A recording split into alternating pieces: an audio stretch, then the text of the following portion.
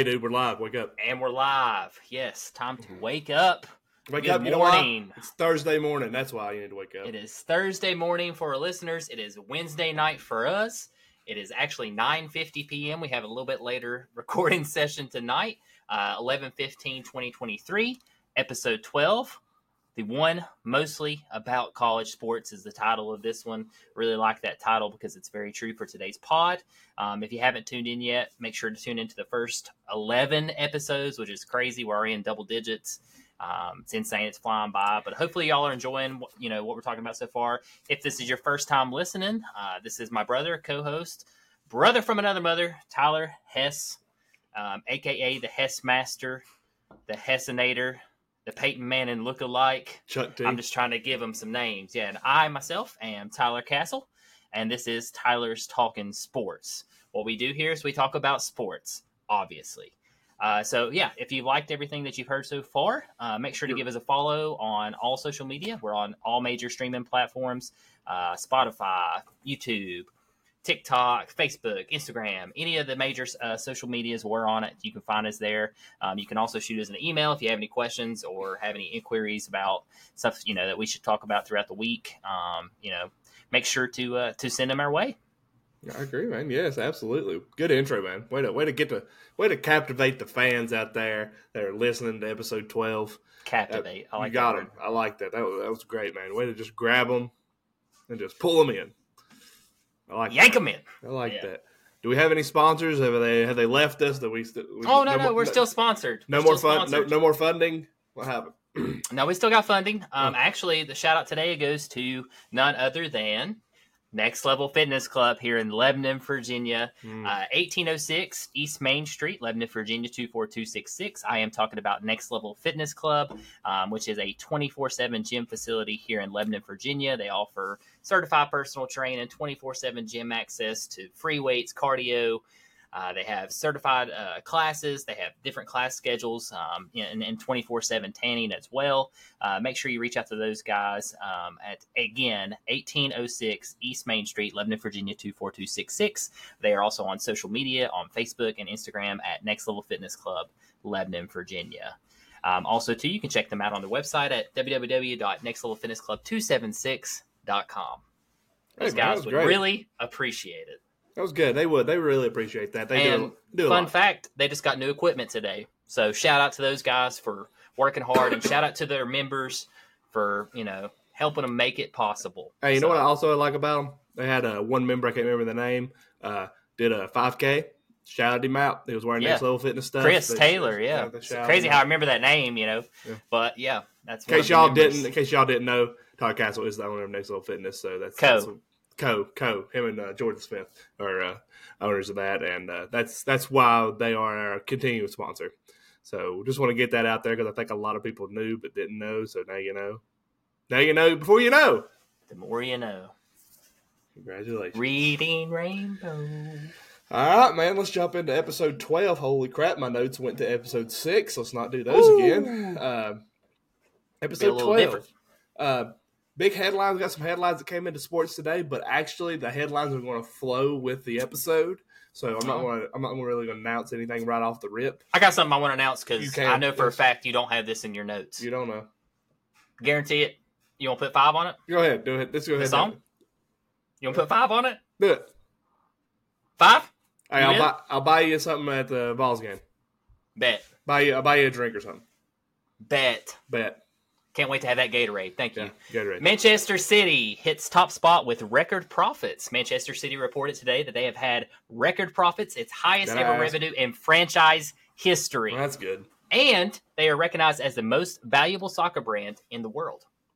Is MLS. Yeah, that is Premier League soccer with Man City. In Correct. case all you soccer people out there, it's Premier League. Man City is one of the most historic soccer programs or organizations, I should say, in the entire world. Produced a lot of talent. So, yeah, that's awesome. Wow. Okay. Can't wait to have that $5. Thank you. Look at them making that money. I had to actually, in the very bottom, it's at the ending credits. Oh, I bet. It was. It was. Well, all right. Let's jump right into it, man. This is the one talking about college sports, and I personally Castle agreed with me. I want to change it up a little bit. I feel like we've been doing these episodes and we are Tyler's Talking Sports, but this one's always closer to college football. And college sports are really ramping up right now. We got college basketball going on. College football's in its like prime right now. Like we're really hitting the big time of the games. So I want to kind of make the Thursday one more focused toward the college football, college sports side of things, and then Sunday be an overall type podcast about all the sports that we cover. Not saying that we're not going to say stuff about Major League Baseball in this one. We will talk NFL. We will talk NBA. But the central focus of the Thursday podcast, if this one goes well, will be centered around college sports if it all continues to go well. So you all reach out to us. If y'all don't like that, you want us to go back to the kind of what we've been doing, let us know. We will oblige the fans. We will do what y'all want us to do. And wow. Yeah. Why you feel like you think I'm stupid? You're that's two times. That's 2 times I've used words. You're like, wow, that's a good word. Wow. I just haven't really heard you ever say that. So that's all. I've been around you my whole life. So just right. Checking in on you there. Sorry. But yeah, folks, it's trial and error, as Hess is saying. So just let us know. I mean, this is a learning process for us, and listening process for you all. So let us know what you like to listen to. And again, guys, I do appreciate, even Castle does too, the people who's reached out and said, hey, talk about this subject. Ask us, do this, do Absolutely. that. And we're trying to just accommodate you guys with that. And with the first topic of the week, we're going to go into college football, week 12. I lost my voice there for a second, sorry. And big thing I want to talk about here, which we talked about in the past episodes, if this is the first episode you've listened to, JMU football program is in a 2-year transition period, and today their appeal got heard by the board, and it actually got denied with Jacksonville State and one more school. The other one's actually in their 4th year. They're still trying to get eligible, but JMU got denied. So, which that being said, they are on path to be the highest ranked mid-major type school, which could put them in a New Year's Six Bowl. And now they won't get that opportunity. They can't be ranked in the playoff rankings. They can't even compete in their conference title championship game, even though they are undefeated throughout the year. And me and Castle both are just hate this. We're big fans of JMU. We've been pushing. Hopefully they be getting eligible, and now they have no shot at being eligible. They can make a bowl game, however, if there's not enough 6-6 schools accept a bowl bid, but that would tote them in like some kind of crappy bowl, and it wouldn't be the bowl that they actually deserve. Yeah, it's really not fair to these players. I saw the denial came out probably at like 6:30 this evening, 7 o'clock, somewhere around there. So when it's actually doing my notes, I noticed that there wasn't an update, and they appealed on the 7th of November. So it said it could take up to 30 days before they had an answer. So they responded within a week. Definitely hate it for JMU. Feels very unfair. Game day's there this week too. Yeah, they're 10-0. The fan base is right behind that team. We're going to go over them in today's pod as well. But yeah, it just feels like a slap in the face to the fan base, and not only the fan base, the players who are putting everything out there each week, day in and day out. So it just feels unfair. Now, if JMU was terrible this year, wouldn't even be having this conversation. Yeah. That was part of their argument in the letter. Like Georgia's AD and Georgia's president was in it too, and they all stated that JMU's a different case. They're ranked in the AP poll. I think they're up to like 18th in the AP poll. Yep. They're undefeated. They're winning their conference. They're not only like winning conference games, they're dominating conference opponents. And they have only lost 3 games to Power 5 conferences. They're 14-3 against Power 5 conferences over the last 6 years. Yeah, so they're good. They're a good football program, and I feel like this just is a bad look for the NCAA because you got their basketball program, who is now ranked after upsetting Michigan State. They got ranked this week. We're going to get into that as well, into the AP poll there. They're one of, I think, 4 or 5 Division I basketball programs that are also ranked in football and ranked in basketball. So, JMU is a great athletic university. They're more than just a music school. And I think this is – the NCAA can sit here and suspend Jim Harbaugh for 3 games. But, well, actually, they couldn't suspend him. They had to let the Big Ten handle it. But they're going to kill the student athletes at JMU. It's been busting their tail with the football program. I don't agree with it at all. Yeah, I agree with you. It's like I said, it feels unfair. Again, if JMU was 4-6, we wouldn't be talking about this right now. but they're not. They're 10-0, so this should have been an exception. And I'm not saying, and probably the way the board's looking at it, you make an exception for one, you got to make an exception for all. Well, I mean, the rule is 23 years old. I mean, that's what I'm getting at. This hasn't happened, I don't think, with an undefeated team like this. When they're actually transitioning. And it wasn't bad last year. I think they had like 2 or 3 losses last year, but they didn't say nothing. And like you said, if you look at previous years too, I mean, this JMU's been good for like since 2015. Oh, yeah, they were ranked in the top 5 in the FCS for every year. So. Yeah, they're solid. So really hate it for that program, but hopefully they can use that as fuel and finish out maybe undefeated this season. If anything, at least you went undefeated in the regular season. Nothing to hold your head down about. Nope, not at all. Not at all. Well, while we're talking about one program that got shafted, let's talk about the other football program that is still kind of getting scrutinized, Michigan. Got any updates going on with Michigan this week? Anything happened? Anything different than what we've heard? Yeah, so we find out Friday if Harbaugh can coach against Maryland. Again, guys, this is Wednesday night, so might find out Thursday. Probably not. Probably Friday morning or somewhere around there. We'll probably have a post out about it if Harbaugh is actually going to be able to coach from the sidelines against Maryland. If you're unaware, Harbaugh actually got suspended, like Hess said, for 3 games by the Big Ten. It's the last 3 games of the season. So that was last week when they played Penn State, this week against Maryland, and then next week, of course, the biggest one against Ohio State. So it's very crucial to have Harbaugh on the sidelines. So that hurt. The conference said in its letter announcing Harbaugh's suspension that it did not have any evidence that Harbaugh himself was involved with or even aware of the scheme. So if you don't have any evidence and you're suspending a coach for 3 games. I mean, how do you suspend him? Like, what grounds do you suspend Jim Harbaugh on that? If he has no idea there's no evidence against Jim Harbaugh, how do you sit there and say, oh, you're suspended 3 games? Like, that makes no sense to me. To me, that looks like it's the Big Ten trying to save face on that. Yeah, it's not. It's, again, this is another, in my opinion, another unfair, biased, committee ruling on if Harbaugh's guilty or not. If you don't have evidence, I mean, you can point the finger and say he knew and do all sorts of stuff, but if you don't have the evidence, the whole cold hard facts, then what are you fighting? I mean, it sounds like, they got their money in on Ohio State and they're just wanting Ohio State to move on. So, yeah, I mean, I don't know. The Big Ten, I don't agree with that. I don't agree with Harbaugh's comments he made this week where he said Michigan's America's team because America's rallying around him. I don't agree with that because America, I think it was Shannon Sharp or maybe it was Stephen A. I think they said America don't support cheaters.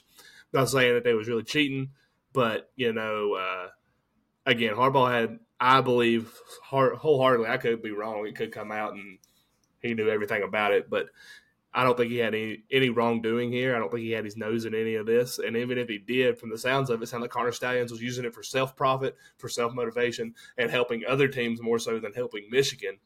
So I don't get it. I think it's just put a dark cloud over Michigan. But I will say if it does come out that there's been more involvement with inside the program with it, like Harbaugh was funded, because that was another thing. Apparently, I seen today that they said that there've been no funding come out of the football program that funded Connor Stallions. He did all this out of his own pocket.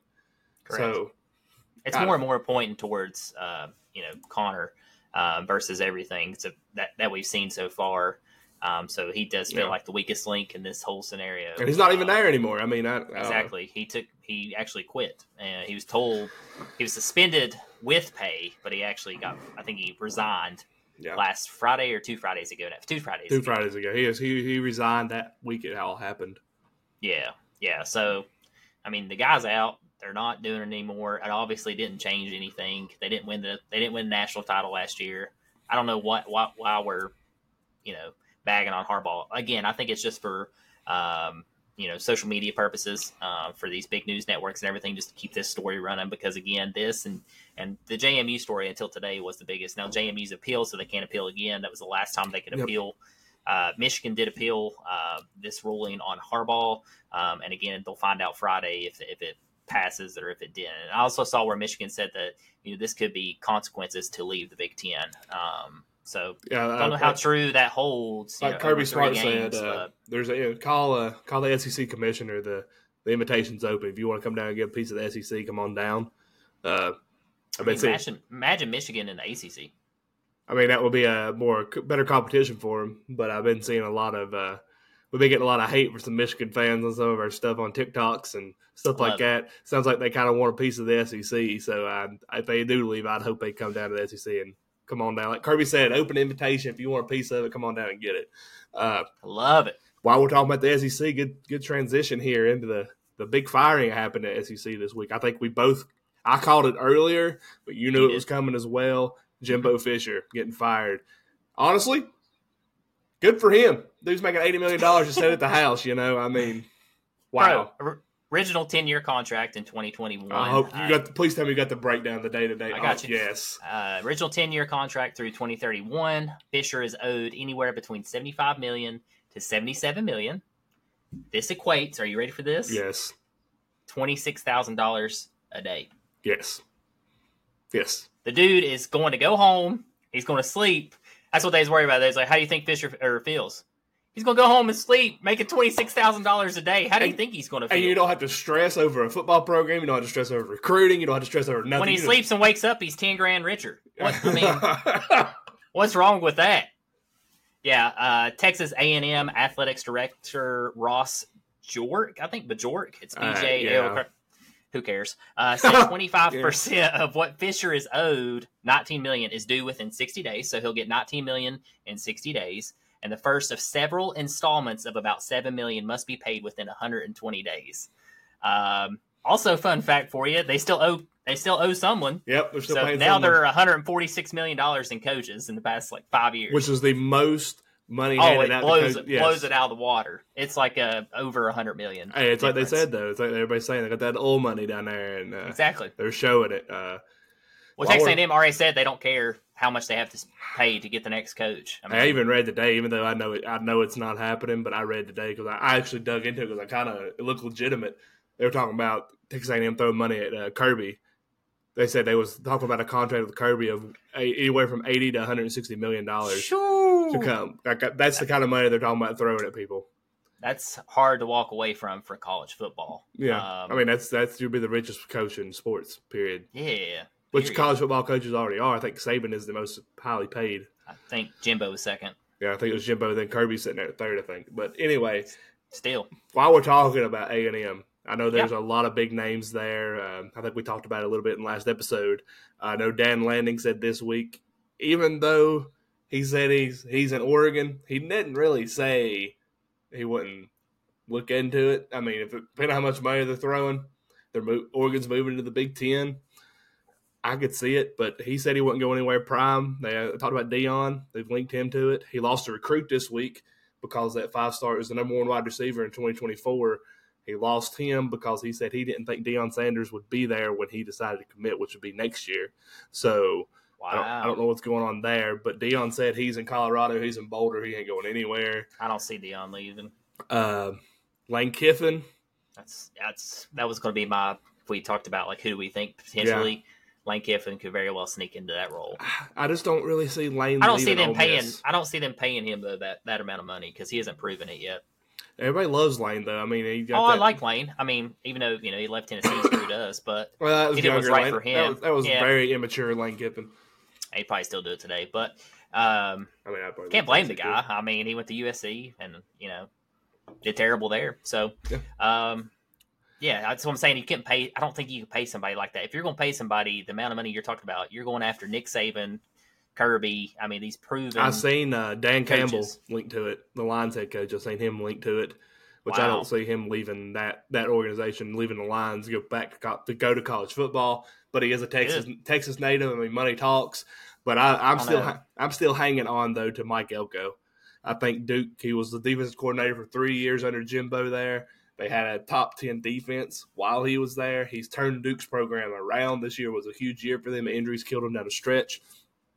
A&M could offer him any kind of money. It's going to be way more than what Duke's able to offer him there. So I think Mike Elko is the perfect hire for them. But, I mean, I don't know. I mean, if they're throwing out that much money, I don't know who. They may get somebody we never even think about. So Dan Lanning. That's the number one pick for me. I put Lane Kiffin second or third. He's right there at the top. Easily. I don't know. Whoever's going to get it's going to get paid, so congrats. Yep. And they got everything. They got all the resources. Yep. I think A&M. I think really A&M, whoever it is they do hire, they really need to be careful with it. They don't just need to throw money at who the big name is. They need to get the guy that's going to run that program the right way. Also, too, I think it needs to be a smaller contract because you're locking in these big. You just did Jimbo for 10 years. Let's do like a 2 or 3 year, and then file for an extension like Josh Heupel just got. Like do stuff like that. Smaller contract. You get pay increase and you get pay raises if you do a good job, and in our day what Kirby did. Do that. Take a smaller deal like Kirby did when he went to Georgia. Go win a national title, then get your contract extension, then go make your money. Prove it. Earn your money. Before we step away from the Jimbo and Texas A&M thing, I am going to say I'm holding it there just because I want to see it. Even though I do not, I think it's an absolute long shot. I need it on the record, absolute long shot. But I want to see Urban Meyer at A&M. Oh, dude, if that happens, I'm done. I'm done with this pod. If that happens, I am leaving. All right. You better hope you don't come. Hey, I'm going to come. I was waiting on it.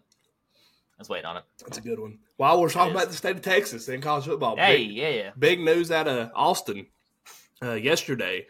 Quinn Ewers, they're saying there's pretty much a 90% chance that he comes back next year before goes to the NFL draft. What do you think that's going to mean for Arch Manning? What are you thinking? I saw some comments on her page talking about how it'd be hard to walk away from that amount of money. But let's just be honest, guys. He's a Manning. Money don't matter. I think Arch changes schools. He loves football. He wants to play, and he's good enough to start pretty much any of these Power 5 teams. Could very well end up at Texas A&M, depending on who takes that coaching role. Because they need a quarterback.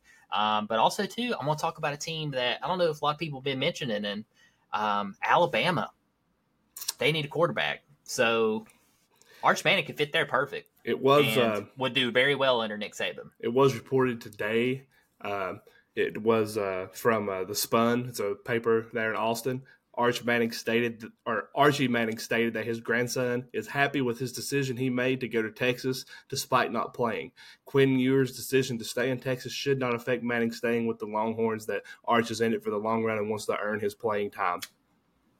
We'll see. I mean, I could see that. I mean, Eli had to earn his playing time. I mean, so would that put Arch a junior start? Are they going to redshirt him? Well, I would say they redshirted him this year. I mean, you put that on him, so he still got that extra year. So next year be a sophomore. Next year he'd be a redshirt freshman if they redshirt him this year. Oh, redshirt him this year. Yeah, you redshirt him this year, so he'd be a redshirt sophomore. I mean, redshirt sophomore. Okay, yeah, that's what I meant. Or he'd be a redshirt freshman. He'd be a redshirt freshman next year. He'd be a freshman, and then he'd be a redshirt freshman, so he'd still have the 4 more years of eligibility. Because this year technically wouldn't count. So it'd be like him coming as a freshman. Yes. He would be a freshman next year. It'd be like in high school and kids hold back. He still wouldn't play next year, but it wouldn't be counted against him. No, technically. No, they would consider this year his redshirt year, so he didn't lose a year of eligibility. So technically he's a sophomore. He'd be a sophomore as far as schoolwork, but he would be a freshman as far as eligibility. Gotcha. Okay. I got you now. He can still get 4 years is what we're getting at. Yes. Okay. Making sure. Yeah. I mean, okay, maybe he does stay at Texas, but depending on who goes to Texas A&M or the thing is, Alabama. What's the guy ahead of him? What's his name? Malachi? Malachi Monk, maybe. No, Harris. Murphy. Maybe that's right. I think we're completely wrong. Malik Murphy. Yeah, that's right. Malik Murphy. He's a freshman. He's a freshman. Oh, wow. He played, so they've got 2 freshmen there. That's what I'm saying. He's not going to sit behind somebody his whole collegiate career. He's a man. He's not going to. I don't think he leaves. I feel like he made that decision knowing what was there. He knew Murphy was already there. He had already committed. Quinn Ewers was already there. He knew what he got himself into when he committed there. So, I mean, do you consider it? Probably, but I mean, he's a Manning, and I think if he's got anything like Peyton Manning in him, he's going to go there and he's going to compete. Oh, there's no doubt in my mind he's competing. I'm just saying, like, if he loses his starting job to Malik, he's going to go somewhere he wants to. It won't have. If he does, it won't be next year. It'll be the sophomore year after. Yes. 2 years. Mm-hmm. Correct. Yeah, it won't be. There will be nothing happen. Arch Manning will be in Texas next year. Well, Ewers will start next year. Yes. But crazy things have happened. I mean, Ewers get hurt again. Mm-hmm. Malik could get out there and get hurt. Here's the thing. He's there. Arch hasn't seen the field all year. So he's got a great offensive mind as a head coach, Steve Sarkisian. There's a reason he hasn't seen the field. Whether that's a good thing or a bad thing for him, I look at it as a good thing because you don't want to put him out there and then he looked bad and then he's like, oh, crap, I didn't need to be here. He's sitting there, he's learning. I think they're making the right move with him, and we'll see what happens with him next year. No, I think they're fine as long as they redshirt. But like I said, if he gets in that sophomore, junior year and he's still not starting, if somebody else starting over him, you're going to have to transfer if you want to try to make a name for yourself. Yeah, I can see that. You got to do what's best for you, at that point. So I know you want to be team player, but sometimes you might have to be a team player by going to another team. Well, it's talked about, though, that Malik was talking about transferring before the year started because he came in thinking he was going to be the starter. A lot of people wanted him. So maybe he transfers out, and now Arch is sitting there at number 2, You never know, man. Yeah. College football's weird, so we'll see. That's a good topic. But that's the 2 schools that I think, like, if something crazy were to happen, I think those 2 could swing them. Yeah, I agree with you. I see what you're saying, but I'll stick with, like I said, we'll see what happens in a year or two. Yeah. But let's move on to the other thing that changed in college football, the playoff rankings. Yeah. Wasn't much of a change in it. I know Liberty jumped into the top 25. I think they're still undefeated. They're playing really good, but the big change, though, that everybody's been talking about was Georgia jumping Ohio State, moving to number 1 for the first time in the college football playoff rankings. You agree with it? You disagree with it? Was it the right move? What are you thinking? Agree 100%. Agree just because of... Absolutely just destroyed Ole Miss. Yeah. 52-17, right? 52-20. Yeah, something like that. Destroyed them. Yeah. Yes, 100%. I mean, I agree with you, too. I just... They're clicking. I mean, they ran for 300 yards. I had 600 yards of 300 yards passing. The defense was insane. And they're getting healthy. I mean... on all cylinders. They're a wrecking horse.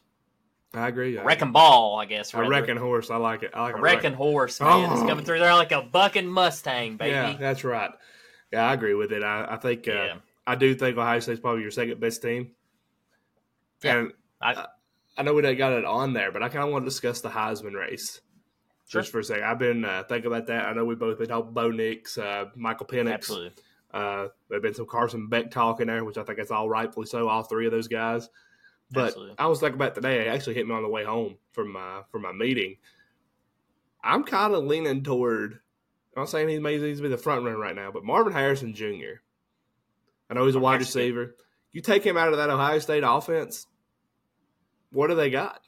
Because I don't think you see what's his face, their quarterback, make the plays he makes without throwing everything to Marvin Harrison. I think he's the most valuable player on a team in the country. Yeah, he's MVP caliber for sure. He's definitely in the talks, but we could say the same thing about Washington. You could say the same thing almost about Oregon, really. I mean, so if you take off those quarterbacks, heck, even Georgia. If you don't have a caliber player like Carson Beck's playing right now, how good is Georgia? So it most time always goes to quarterbacks because they operate the offense. Yeah. But Marvin Harris is definitely in the conversation. I think he needs to be definitely one of the 4 there. He's the best wide receiver in the league. Yeah. So yeah, I agree with you. I mean, you can't rule him out. One that kind of struck me. I know the team isn't that great this year. They're not terrible. Jaden Daniels. Got over 4,000 yards passing, over 1,000 yards rushing. Wow. Over 5,000. Yeah, over 5,000 yards total. I didn't realize that. Yeah, I didn't either till this morning. Shout out to Caleb. But yeah, 4,000 yards passing. I just didn't know the rushing part. That's incredible.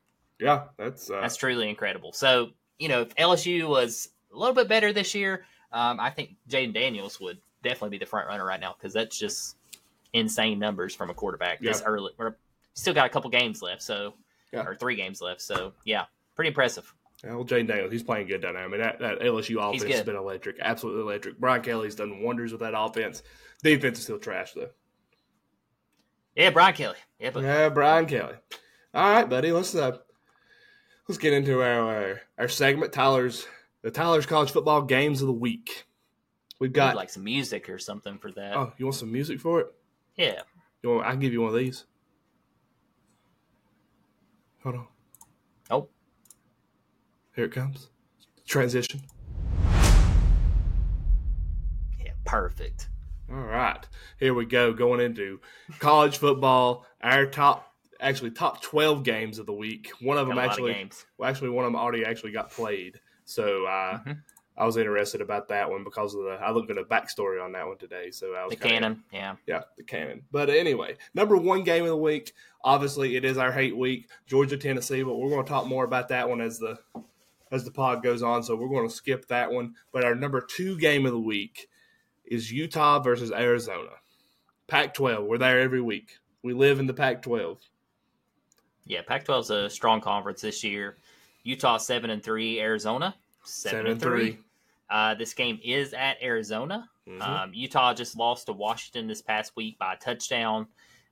Very good game, 35-28. Utah's defense. We've talked about Utah's defense this entire pod that we've been doing it. Mm-hmm. They're still in the top 25. They're ranked 15th nationally. Yep.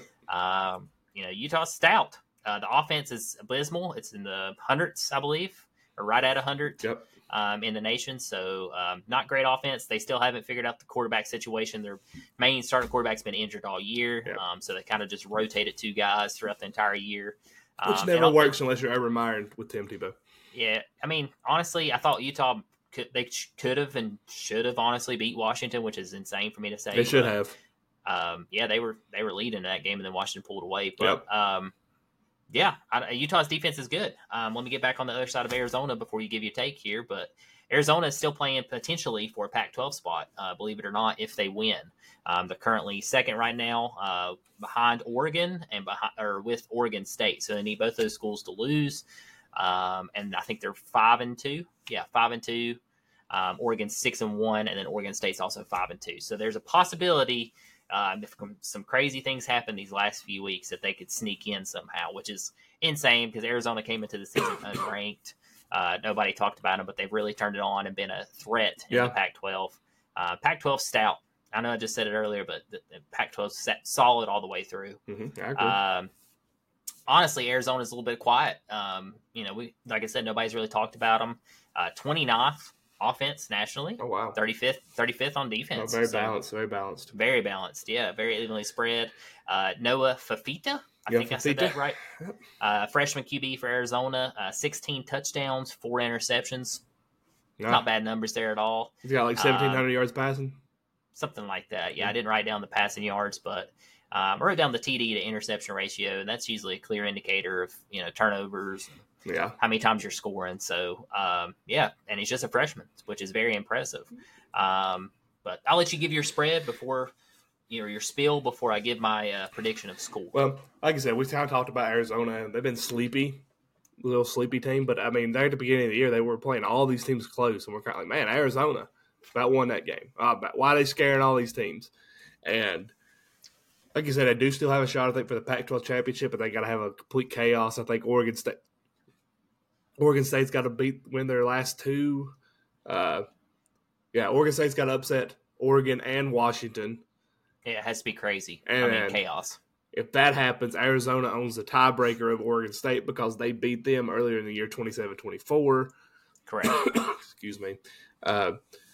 But this game is the spread on this one is Arizona's a 1-point favorite at home. 1 point. That's this game's going to be very close. I think it's going to be a very fun game to watch. It is at 2:30 on the Pac-12 network. I don't know how many people's at the Pac-12 network, but 2:30. That's a weird time. It's 2:30 our time, so that puts them starting that game at what 11. 11:30. 11:30 kickoff. So that's a really early game for them out there. That could play a factor. We'll see, but my take on this one, I think Arizona's going to pull this one out. They've been in these close games all year long. They've won games. When they've won convincingly for the most part. I mean, they've been in a lot of close ones. But I'm going with Arizona. I like the freshman quarterback. I got them winning this game 38-21. Ooh, we close. I got Arizona winning this one 38-31. I like it. Yeah. All right, man. Let's move down to our number 3 game. This is something we've never even talked about, but Division II playoffs have started, and since we are from Virginia, I want to talk about Virginia Union versus Kutztown, Pennsylvania.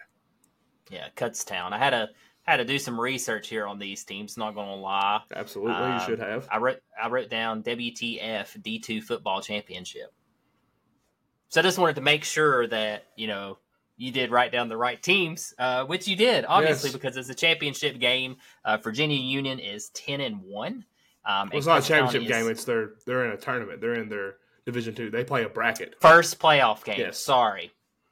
Virginia Union is 10-1. Kutztown is 9-2. Play this Saturday at 1 p.m. Do you have the channel for that? I do not have that plug. That will be ESPNU.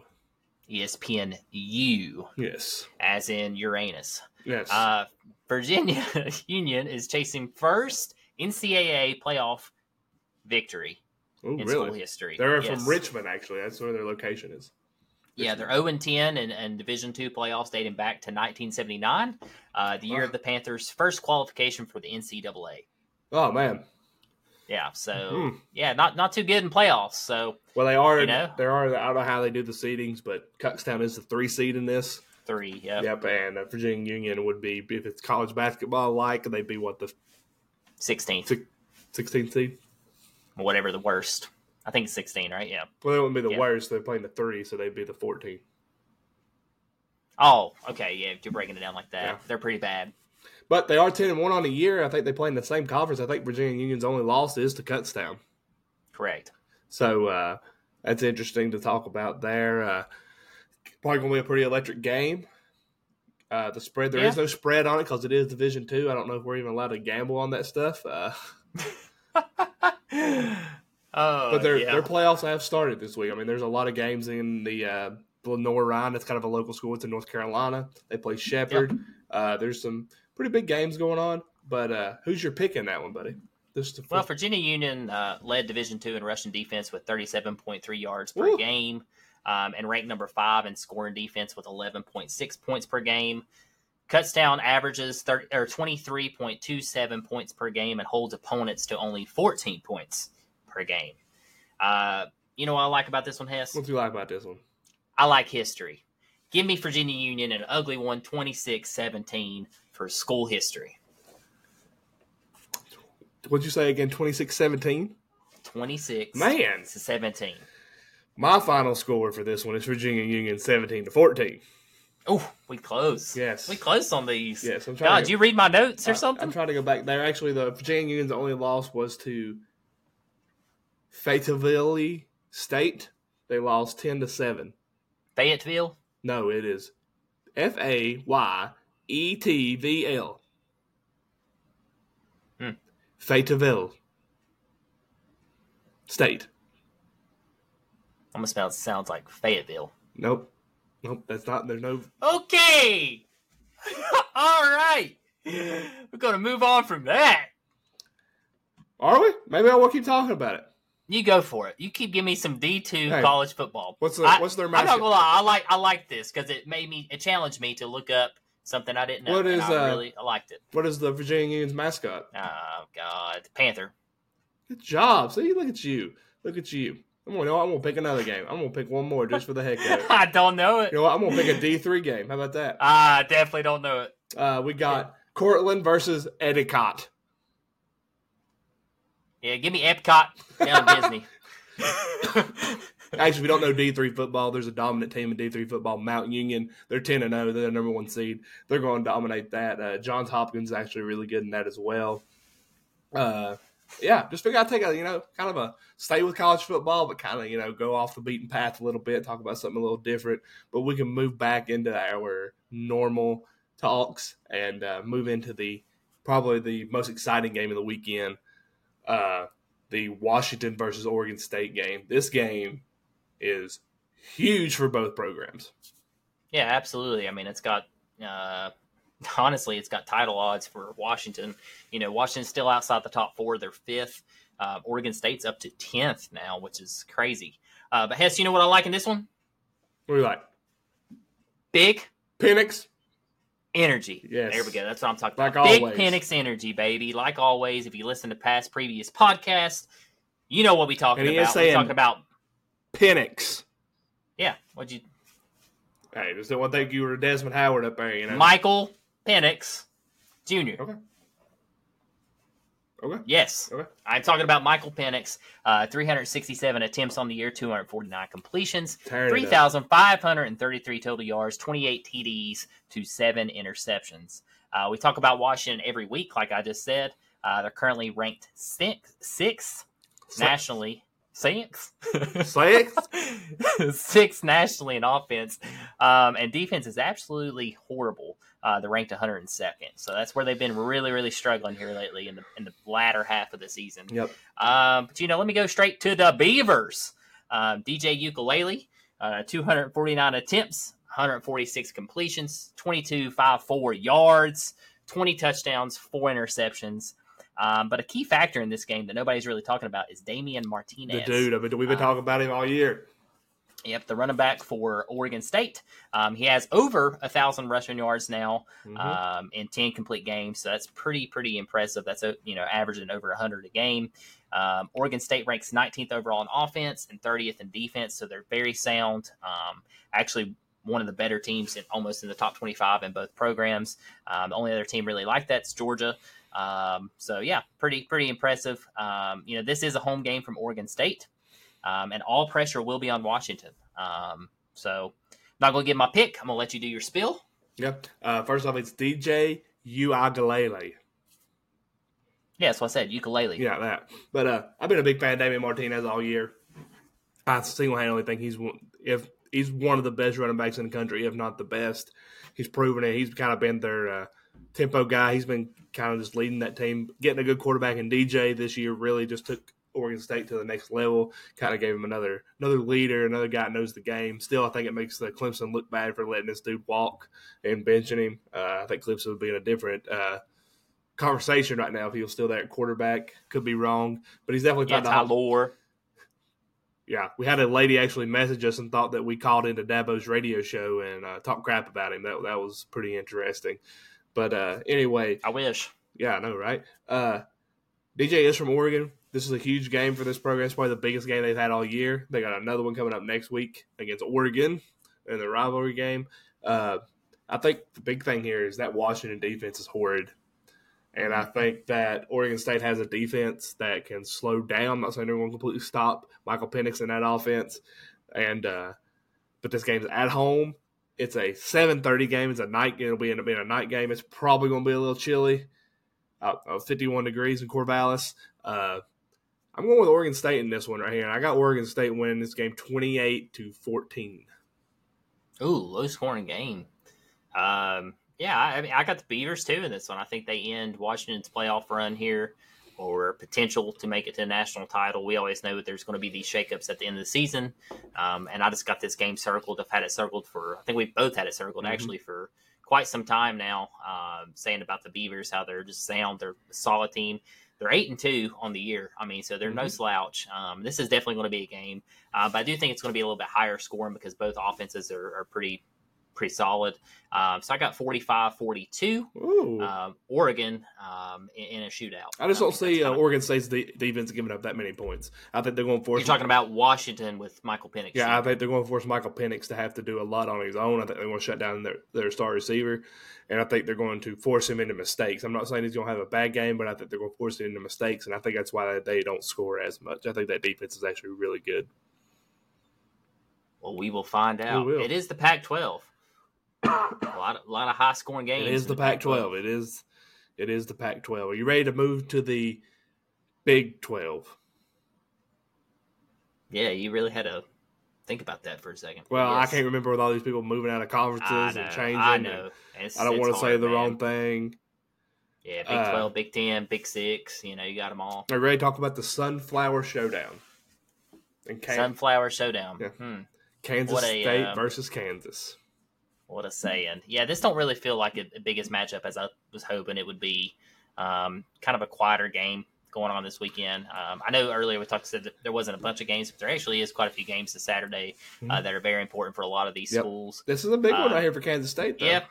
Both teams are 7-3. Yeah. Kansas State's still ranked in the top 25. They're 23rd. Kansas just fell out, losing to Texas Tech. Is that right? Yeah, but they are 25th. They're 25th in the playoff ranking. 25th and okay, CFB. Okay, nice.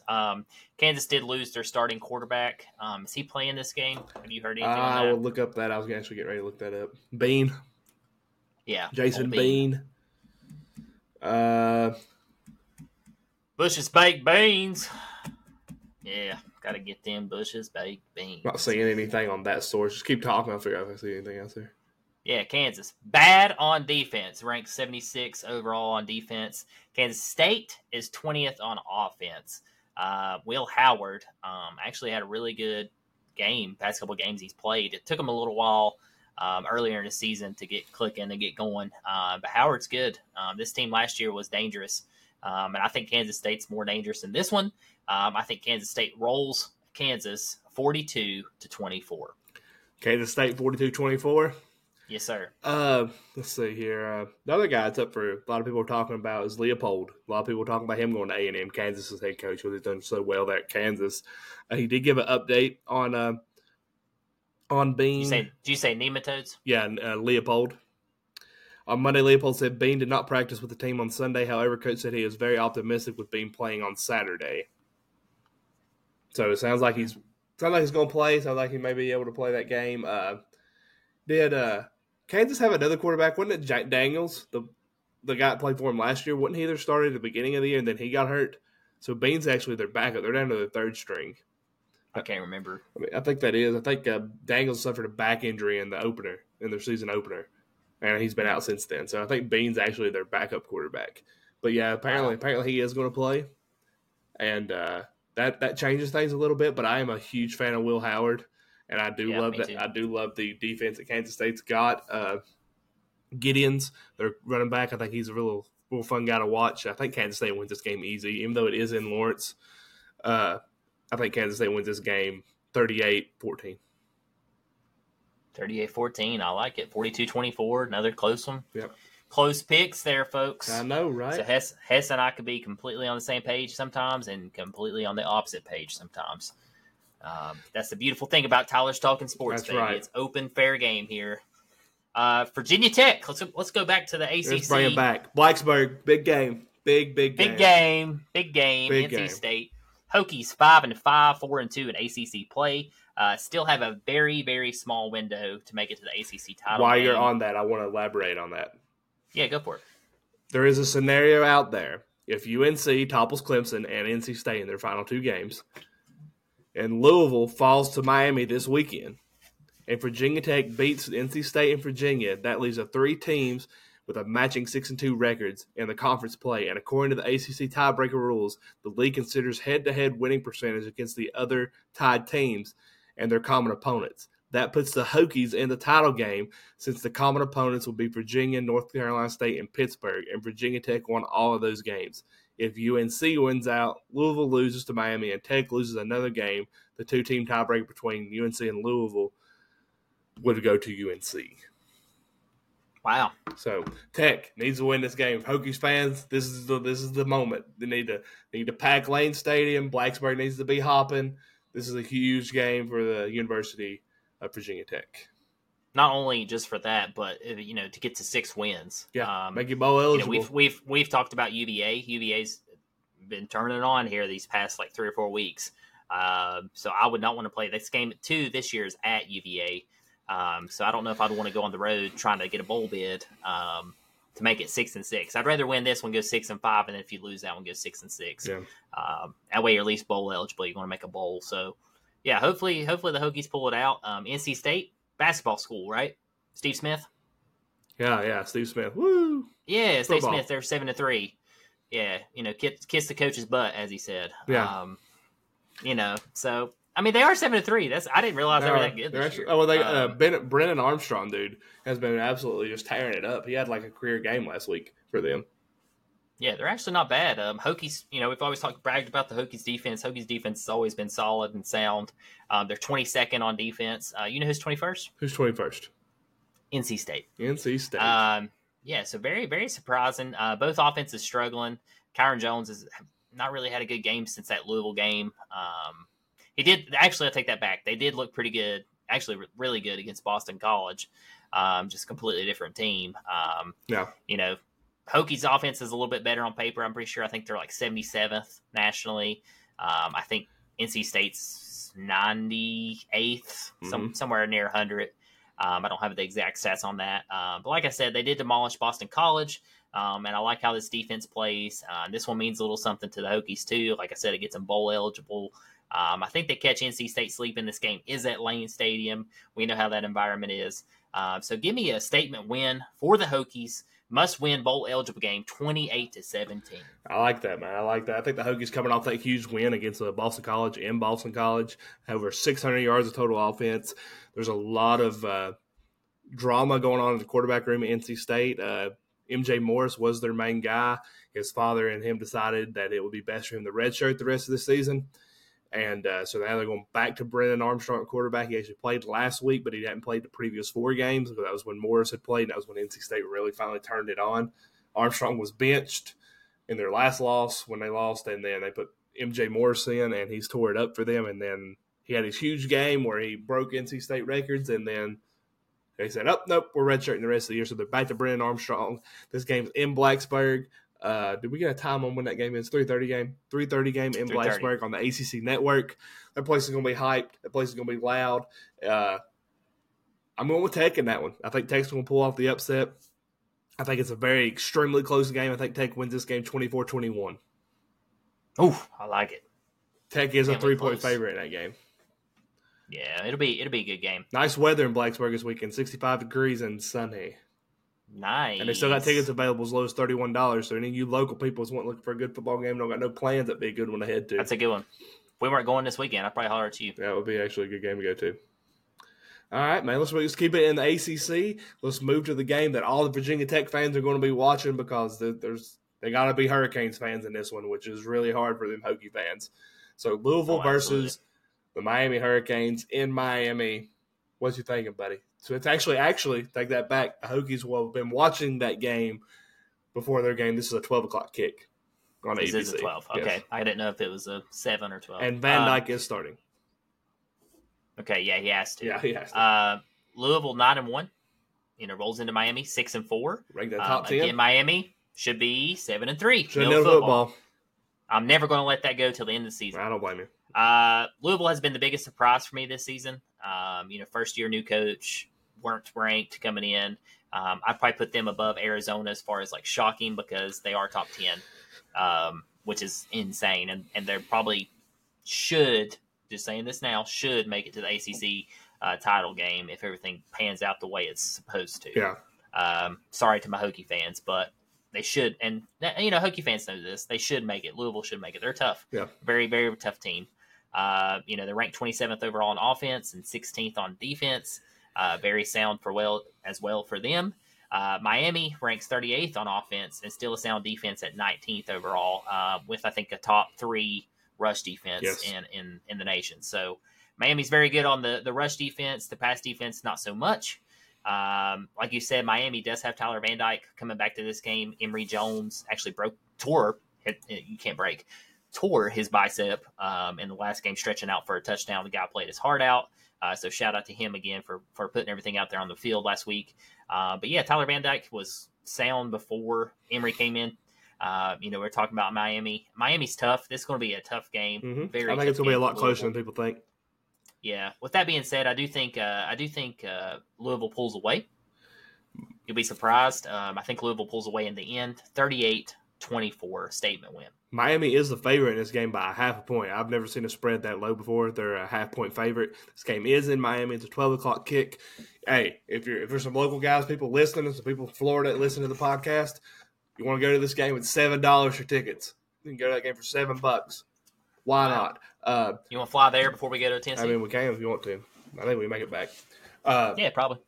Louisville comes in this game, like I said, this is not the season I think they all thought. I mean, you come into the season, you think you can beat everybody, but I really think this was not where the expectations were with Louisville, but they're proving it every week. Any week we've doubted them, they proved it. Miami's coming off 2 losses, one to NC State, one in a slugfest against Florida State in Tallahassee.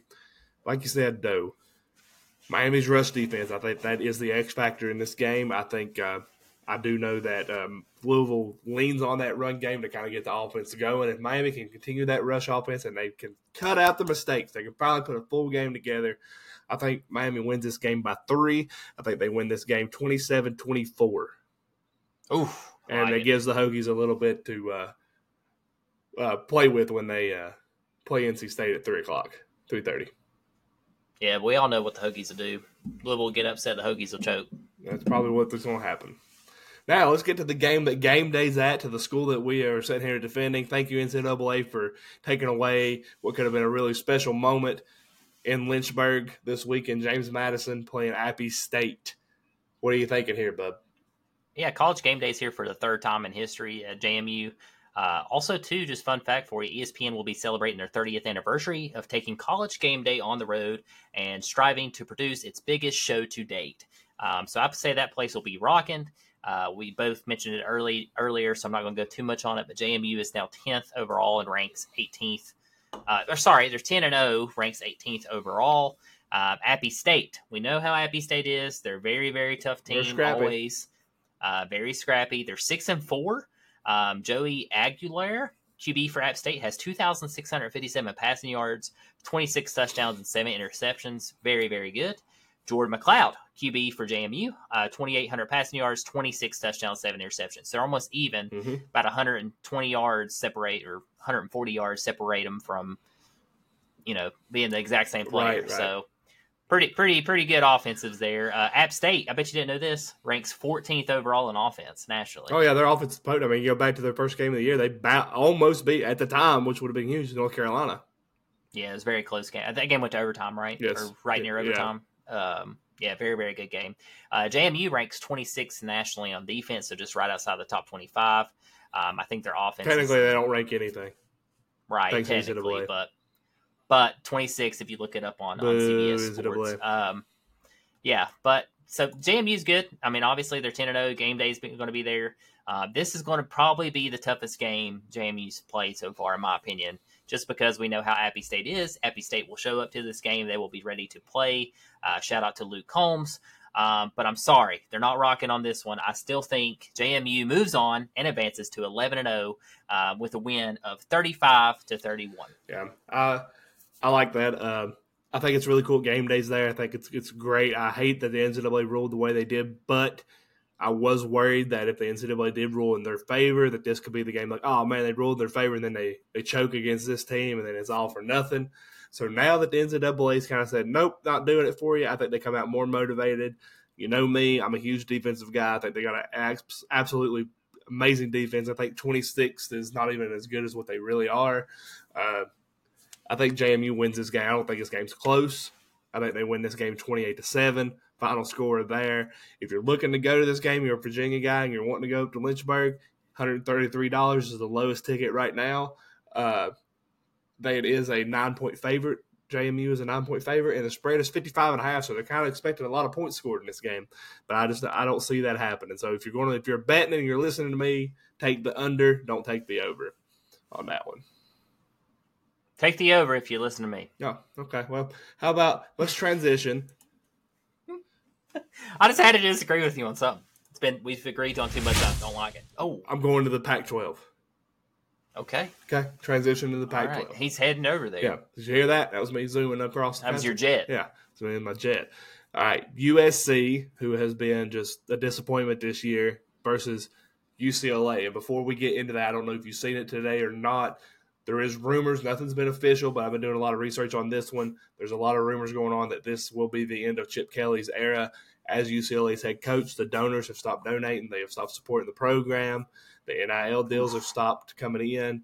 There's rumors that Chip Kelly will be fired no matter the outcome of this game by Sunday, but there is also speculation that they may let him stay for the end of the year.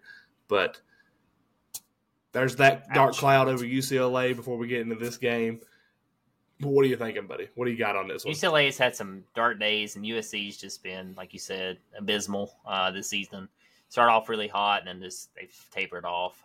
Neither one of these schools are ranked now, which is very disappointing for the history of these schools, the coaches of these schools, the programs for these schools, just everything about them. They're already looking at basketball.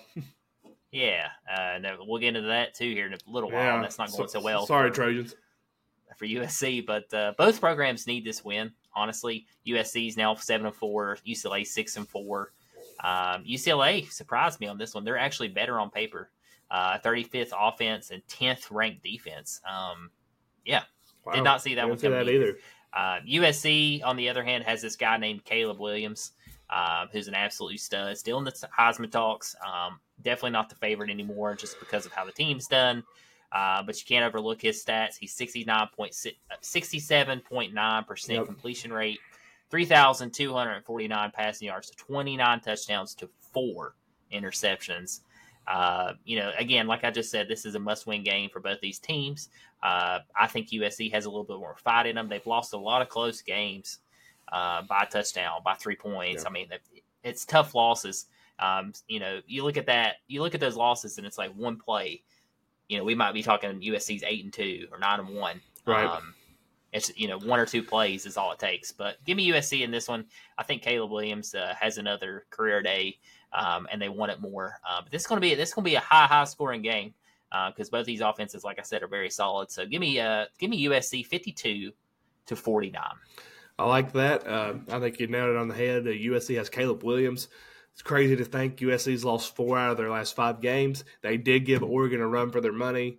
They gave Washington a run for their money. They gave Utah a run for their money. I mean, the only game that they really got beat down out of those games was the Notre Dame game, and it was because Caleb Williams just had a bad game. I mean, 3 turnovers, that defense can't stop offense at all. Like I've said it all year, they're like Swiss cheese on defense. I think with everything going on with UCLA, the freshman quarterback, USC having Caleb Williams, this game is at USC. It's a 3:30 kick on ABC. I'm going USC big, 52-10 final score, USC in that game. Just for people's betting purposes, USC is a 6.5-point favorite, so they're leaning more toward your side of the prediction. But they got 65.5 points as the over/under. But I think Caleb Williams comes out. These two schools. I would definitely go over on that. These two schools don't like each other. Whether they're both good, bad, whatever, they always play competitively. But I think Caleb Williams comes out and has his best game of the year, so I really do think USC wins this game big. I agree. I mean, not necessarily big, but I do think USC definitely pulls out a win somehow. Advances to 8-4. Who does USC have? They still have somebody pretty tough left too, don't they? They have the toughest schedule. Let me look at that. I'll look at that real fast. We got it right here. USC is a hard place to coach. Oh, it is. I mean, there's a lot of history there in that program. I mean, Lane Kiffin's an excellent coach. He goes there, he's terrible. This is it. This is their last game. Lincoln Riley, yeah. Oh, they already had their bye week. They already had 7-4. That makes sense. They played early. They played. Could be 8-4. They played in week 0. Yeah. So okay, so they're like Notre Dame. Yep, this is it for them. So wow. Yeah. Wrapping up the season. That's crazy. Yep. Now that flew. It did. It flew. You know what? We're gonna fly all the way back to Memphis. Oh, I like these little transitions. Now we're in Memphis. We're talking about the SMU Memphis game. This is another game. We haven't talked about either one of these schools all year. Nope. But this game's got a lot of Conference USA implications in it, and it's actually probably going to be a very, very good game, a game to watch. These are two teams that a lot of people don't know much about. Every so often, both of these schools seem to come together and play well. Where are you going with this one, bud? Yeah, they said previous matchups between these schools have always been super, super close, usually 7 points. Deciding factor. Both schools are 8-2 this year. This game is at Memphis. It's going to be high scoring. Both offenses are very, very sound. Seth Hennigan, QB for Memphis, is 240 for 362 on completions, 2864 on passing yards, 22 touchdowns, 8 interceptions. Again, Memphis is 21st in offense and terrible on defense, 112th on defense. Give me the Tigers, though, in a shootout, 42-35 over the Mustangs. Oh, I like that. And my bad, guys, I did a correction there. I was thinking back to the Paxton Lynch Memphis days. Memphis and SMU are both in the American Conference. They're not in the Conference USA anymore. So my bad on that one. This game does have big conference implications in it. I mean, SMU 6-0, Memphis 5-1. This game is a 12 o'clock kick in Memphis, Tennessee. SMU is an 8.5-point favorite. It's going to be 67 degrees and rain, and I think the rain is the reason that SMU wins this game. I think SMU's got a better team. I think SMU wins this game 35-28. Finally, we can disagree. There it is. We did it. We finally did it. We disagreed. But you know what? Let's go to the knowledge game, the first college football game to ever be played. Harvard, Yale. The game is what this one's called. The game. This game is absolutely historic. I didn't really realize as much history is behind this. I think Ivy League schools, I don't think much about it. But just to give a little history, the Yale-Harvard football rivalry began on November 13th, 1875. That is incredibly a long time ago. At Hamilton Field in New Haven, Massachusetts. I think it's Massachusetts, right? Yes, New Haven. And was the first rivalry in all college athletics. Period. The first one ever. In basketball, everything. This was the first ever rivalry between colleges. This series is the third most played college football game in history, and is now referenced to the country as simply called, as we said, the game. Yeah, that's pretty interesting. Didn't know that. I didn't know that either till today. Learn something new here on Tyler's Talking right. Sports. That's what we talk about, knowledge. These schools, you're going to go to these schools, you're going to learn something. You got to be smart. You got to be smart and go a lot of depth. Harvard, 8-1. Yale, 6-3. Yep. And let me tell you, folks, this isn't Harvard on the Hill either if you're from Southwest Virginia. We're talking about the big school, as Hess said, the game. Harvard is ranked first in Ivy League play. Yale is ranked second. Give me Harvard, 24-14. And by the way, it is New Haven, Connecticut. That was my fault on that one. New Haven, Connecticut. It's in Yale. 12 o'clock kick. You went with who? Oh, it's in Yale. Oh, okay. I thought it was in Harvard. Nope. That's why I said Massachusetts. I went with Harvard, 24-14. Because, again, it's not Harvard on the Hill. Not Harvard on the Hill. Let me tell you what. I want to go with the most all-around player in the entire country, Nolan Grooms. The quarterback is also leading the team in passing yards. He's leading them in rushing yards. Give me Yale in an upset victory in the game. Go Bulldogs. Bulldogs win this game 21-14. The game. What a game. That's going to be close. Yeah, we got the same score. Just flip the script. Flip the script. All right. This game was already played on Tuesday. We're going to talk about it because it's actually a very big rivalry game, and it actually had some MAC implications to it. Let's go. Man, getting good on those transitions. Know, right? And this is a Tuesday night game. Toledo versus Bowling Green. This game has... Give me Toledo. You want Toledo? You want with the Rockets in that one? 1 point. 1 point favorite. All right, guys. This game was already played, so he knows the score. This game was already played. Toledo won this game 32-31. They improved to 10-1 on the year. Toledo did 7-0 in conference play. Bowling Green drops to 6-5 on the year to 4-3 in conference play. This game was an absolute slugfest, back and forth between both schools. This game has a lot of hatred between the two teams. Toledo actually has a rocket on campus that, if it was ever able to be fired, its actually trajectory is to land on the 50-yard line at Bowling Green's football stadium. Didn't realize there was this much of a hatred between these two schools, but Toledo Rockets have a rocket ready to shoot at Bowling Green. Let's hope it never comes to awesome. that. But it is really cool. Don't really have much more on this game, but I just thought it was just a fun fact and something to kind of just talk to the MAC fans, which is the I got something on that one. Atlantic Conference. Yeah. That way. Yeah, Toledo, again, we said won by 1 point after an electric fourth quarter. Yeah. They dropped 15 points in the fourth to take the lead and secure the comeback win. So shout out to Toledo.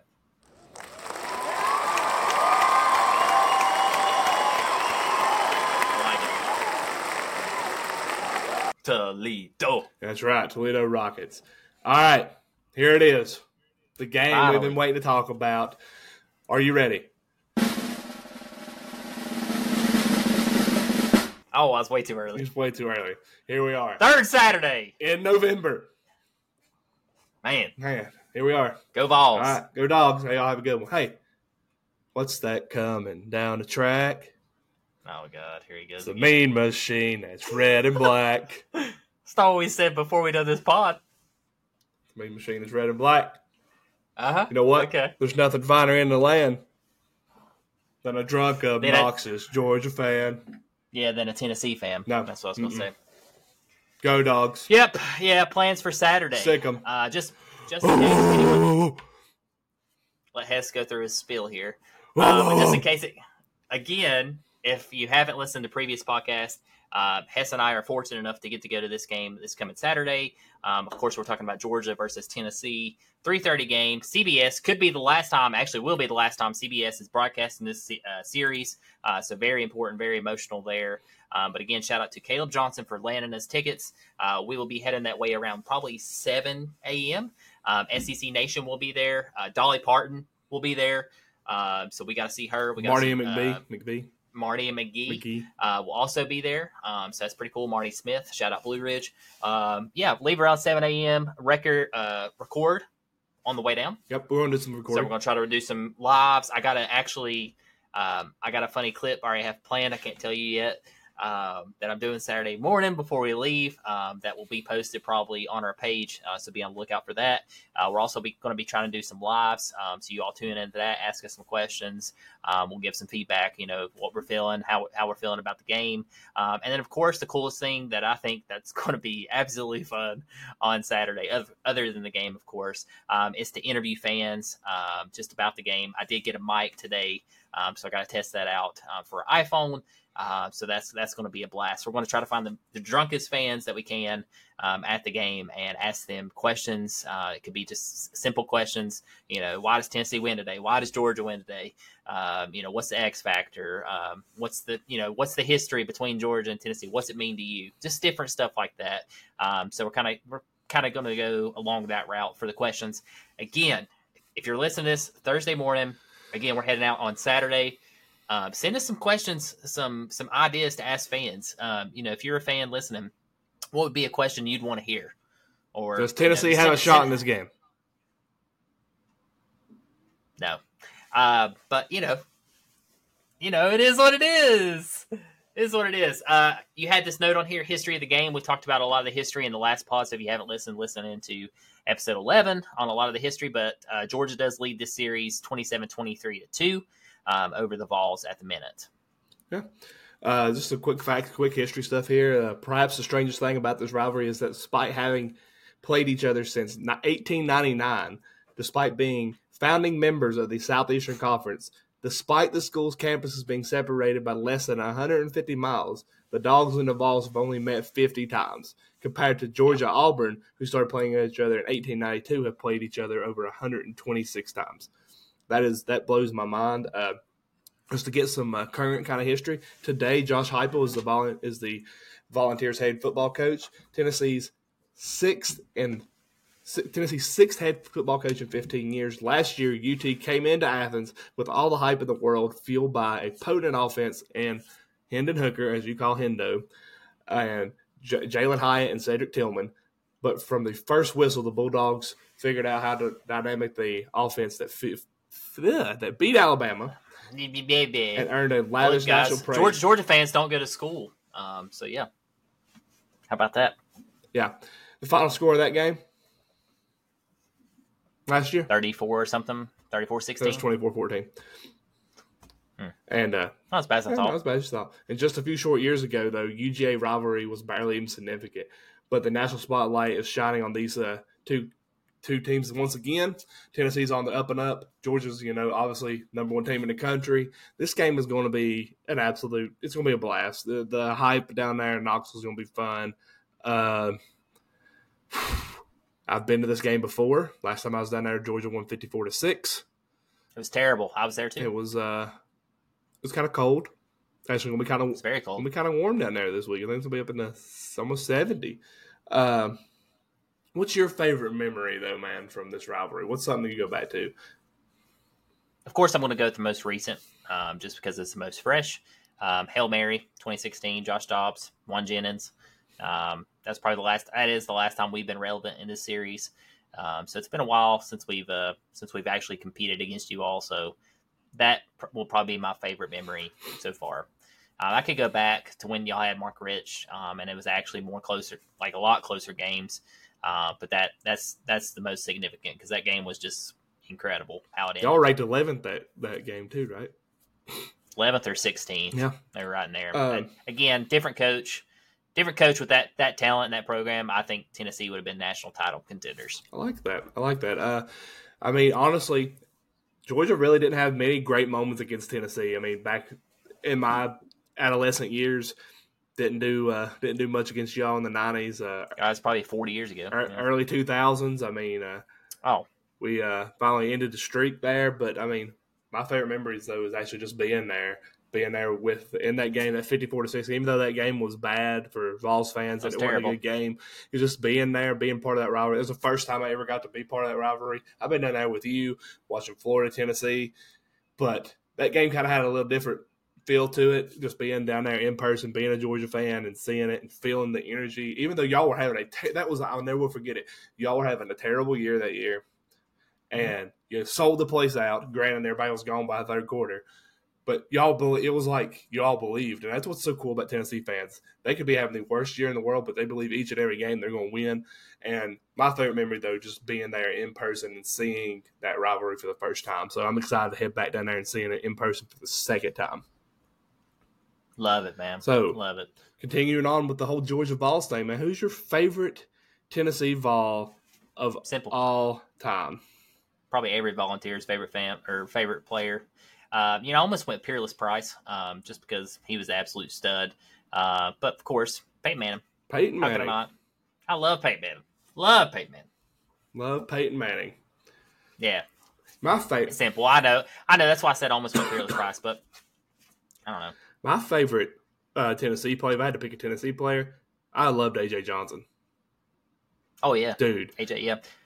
Is he still on Denver? I don't think so. I think Or did he get cut? I think he got cut. I don't think he's made it back in the league. He was very, very good. He got robbed. The whole third down for what? Yeah. That was centered around him tremendously. He was a stud for us last year in Denver. I don't know really what happened. I think he got cut. I don't know. He might be on some other team.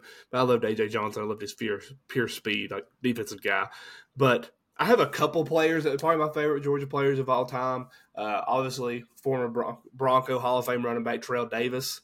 Played for Georgia, loved him. Champ Bailey was an absolute stud, loved him. But my favorite player goes back to my very young years, which all those people out there that say I didn't know anything about Georgia or didn't follow him. Quincy Carter. Loved Quincy Carter. He was the first mobile quarterback outside of Michael Vick I ever seen play on TV and stuff. And I was like, that's how I want to play quarterback. I want to be like those guys. And I really like Quincy Carter was one of my favorites, probably my all-time favorite outside. I don't know. I say Quincy Carter, but God, Nick Chubb, love Nick Chubb. That's what I was going to say. Nick Chubb, probably my favorite. A.J. Green, Matthew Stafford. I mean, just some good guys.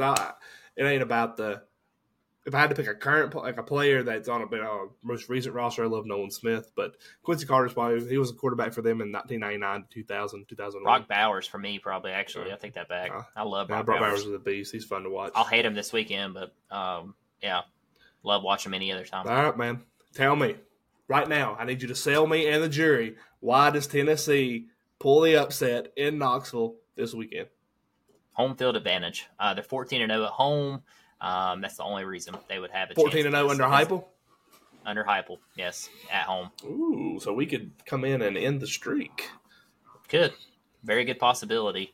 Again, I never pick against Tennessee, but I'm not going in there thinking we're going to win. I know we're going to get into that, but I'm just saying that you asked me what the key is for the Vols to win. It is home field advantage. It is quick start. They're going to have that place rocking the entire time. They're going to have to jump out quick against Georgia. If Georgia takes off and goes up 14-0 or 14-3, it's game's over.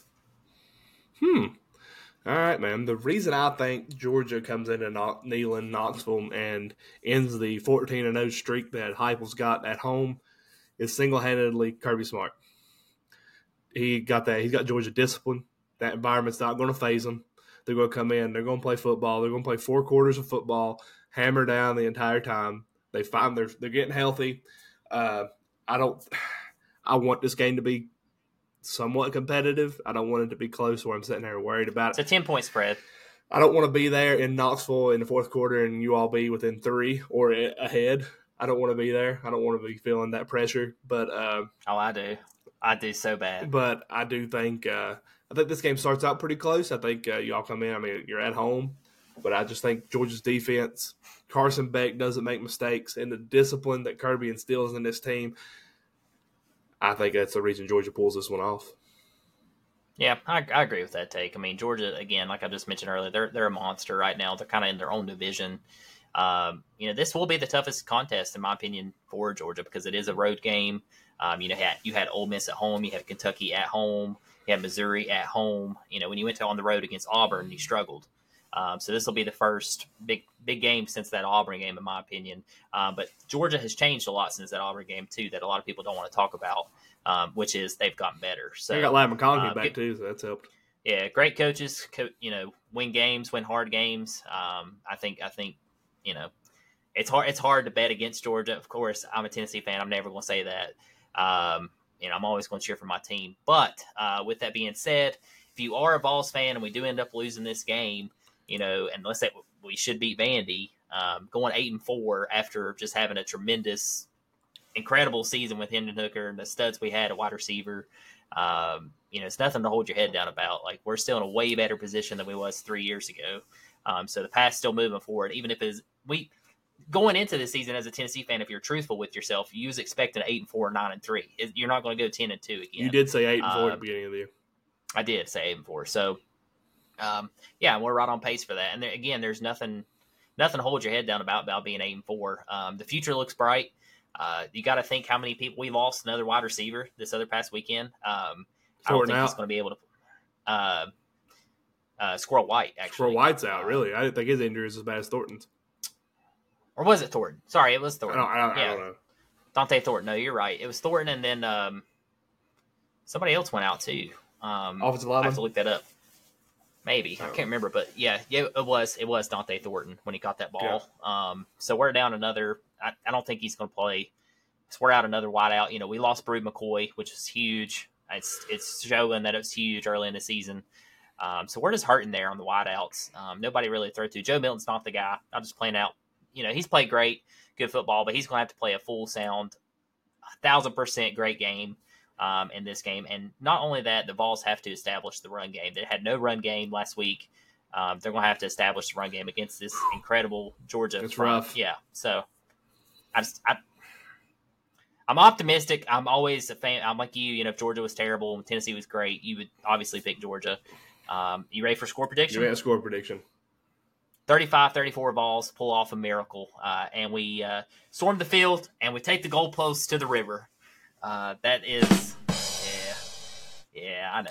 Nah, I mean, but I got to be optimistic. I see it. I mean, anything can happen. It's SEC. If it's a night game, I could see that happen a little bit more.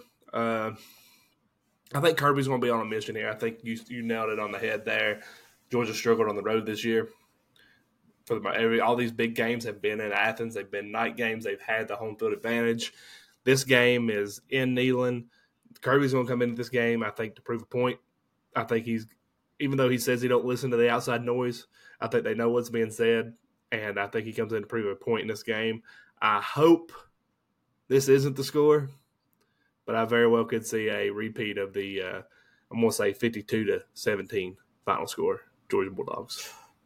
I hope not, man. I want an actual good game. Hey, if Georgia wins, I just want a good game. Hey, if not, if we have it, we're still going to have a good time. We're going to get some good food. We're going to have fun. It's going to be great. We'll be there.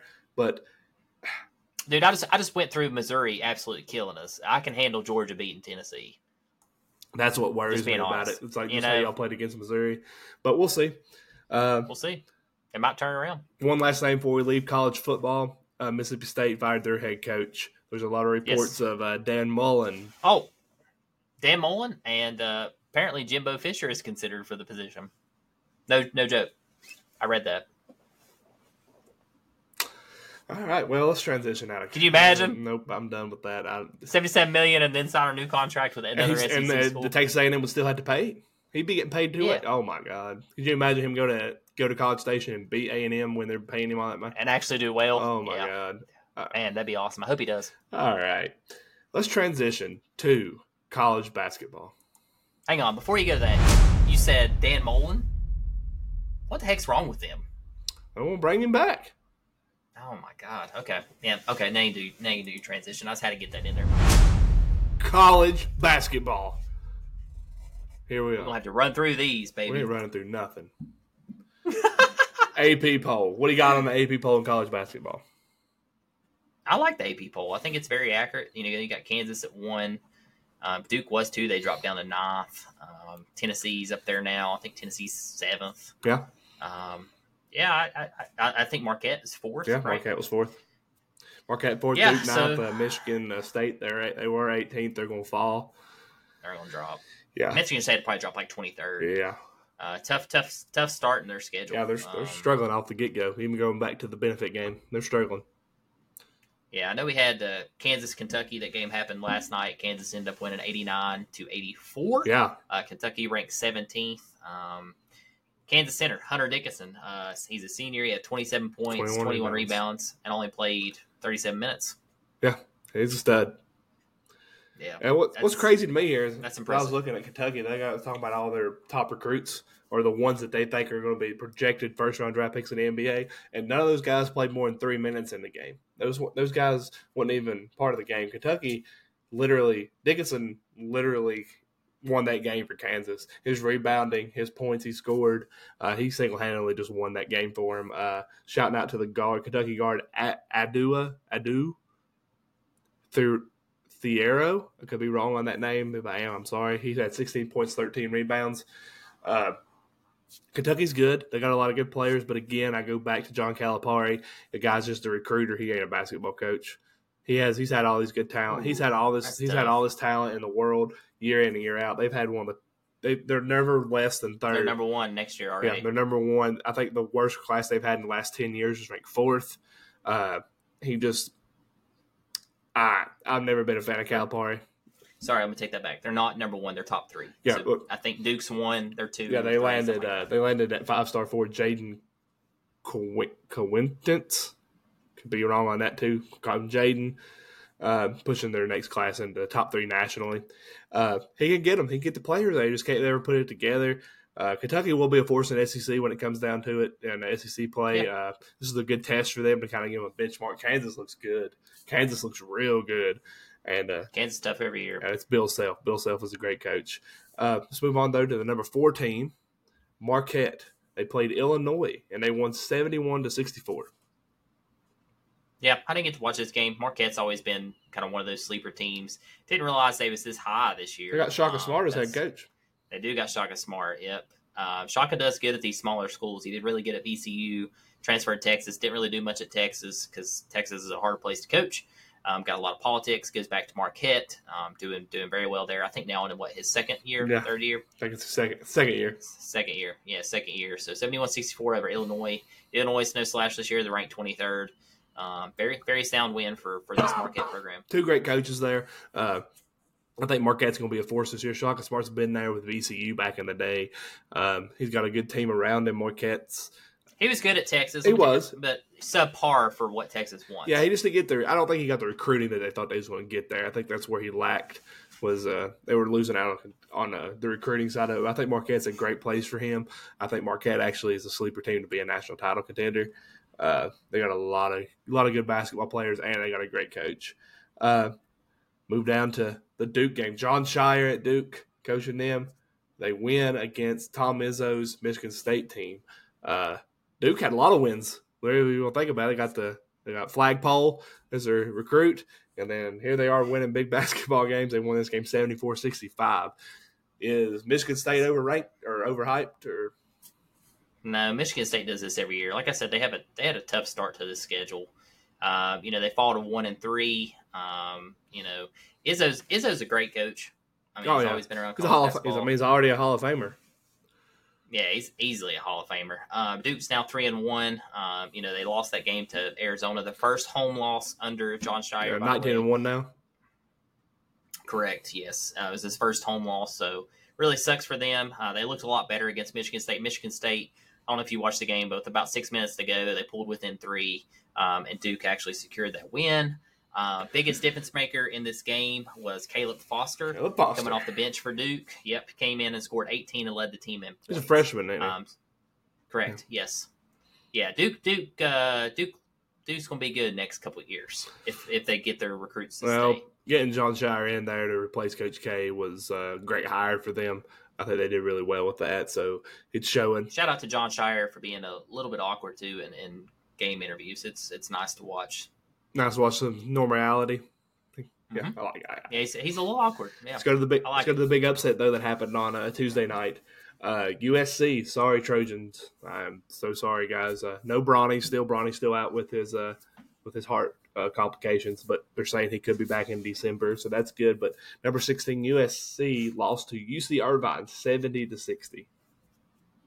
Yeah, it's actually cracked me up when I saw that this morning. I saw that you posted it on our Facebook page again, guys. If you're not following us on there, if you want to stay up to date with sports, definitely give us a follow. But UC Irvine, first time they beat USC since 2012. Wow. Fun fact. Also, too, UC Irvine. Do you know what their mascot's called, Hess? They're the Anteaters, man.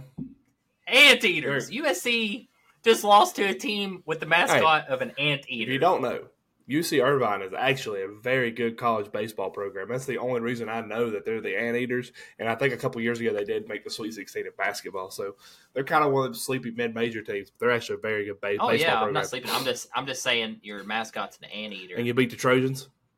And you beat the Trojans. That's just funny. Man. I mean, USC's supposed to be one of these big schools, which they are in Southern California. But yeah, it's funny. All the elites go there, and then UC Irvine comes in there and beats you by 10. Yeah.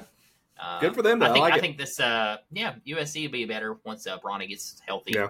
And I'd love to see. I'm ready to watch him play. I'm excited. That's the future, I think, of basketball.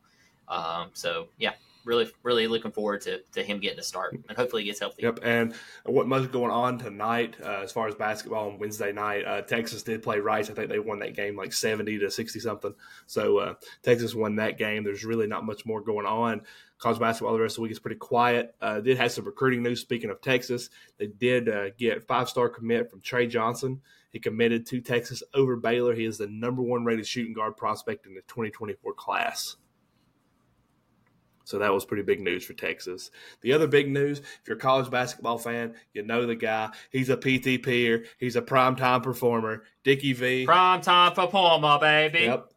He's a primetime performer, Dickie V. He announced he is cancer-free, which is an absolute blessing. Dickie V's an absolute icon. He was that man was the reason I started watching college basketball because he was just. Did you ever play college basketball games? I mean, he's a PTPer, baby, primetime performer. The best. Yeah, Dickie V. So glad to hear he's cancer-free. That's an absolute blessing. It's great for college basketball. I hope he's able to get back and maybe call a couple games. I do know that it was a vocal cord cancer, which is just absolutely terrible for somebody in the profession that he's in. But hopefully he's able to get back and at least commentate a game or two, or at least make some comments on something. But good for Dickie V. Happy to hear he's cancer-free. Before we finish college basketball, it's early. I want to go ahead and give you my national title. I'm going to lock this in. I'm actually probably going to put money on this after we get done recording. I'm going to drop some. Putting the house on it. Might put the house on it. My favorite to win the national title this year is the Tennessee Vols. Daggone it. Rick Barnes.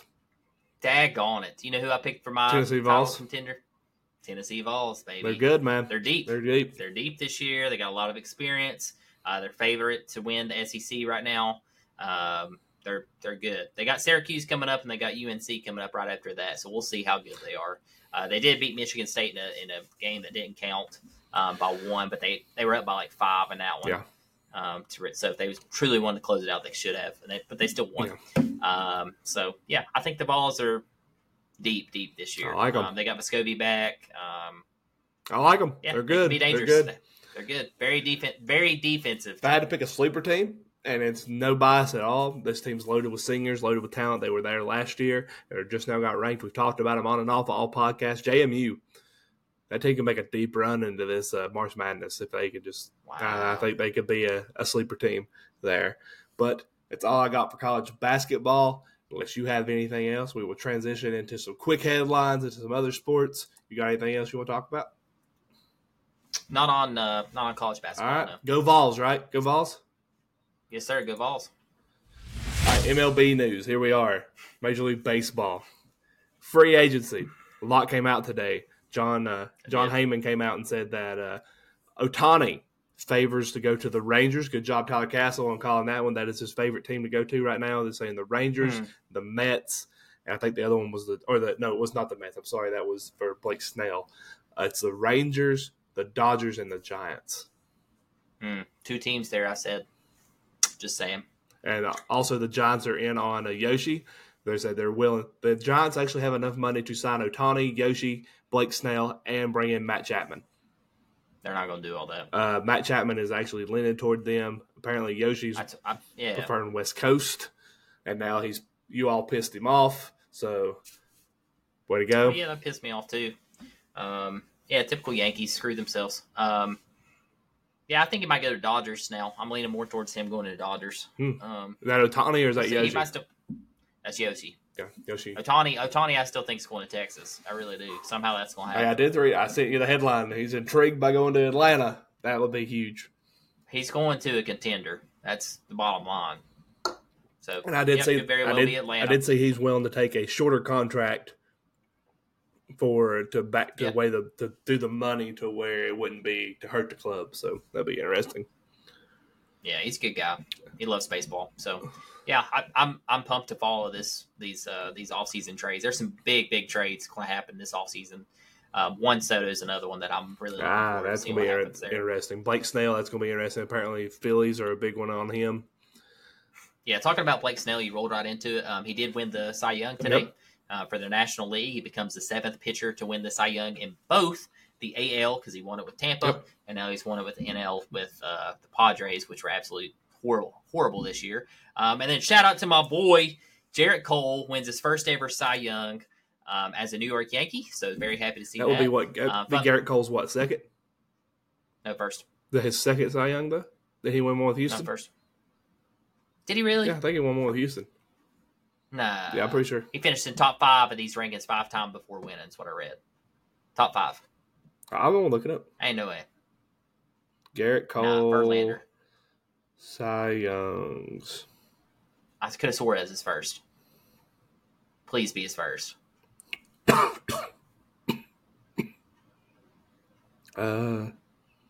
Yeah, finally wins his first. Yeah, thank God. He finished second with the Verlander. I was like, he got a first, doesn't he? He finished top 5 years in a row.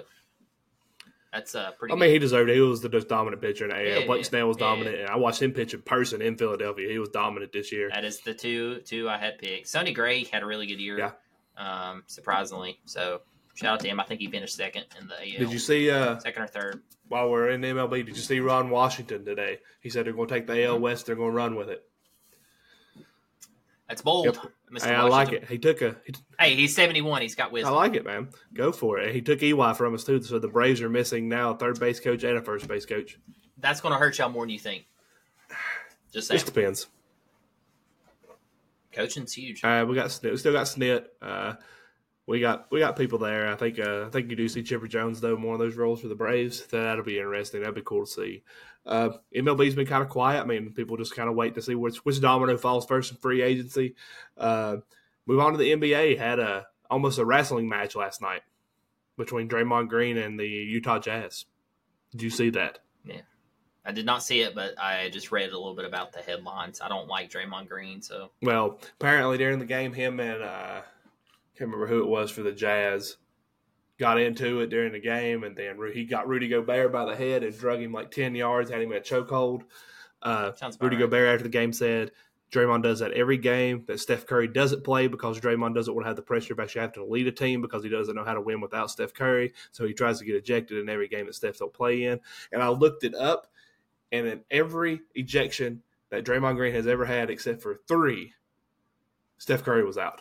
So Rudy Gobert was kind of onto something there. They did suspend Draymond 5 games. I know Jalen Rose was screaming for 10 games on ESPN this morning. But got 5 games there.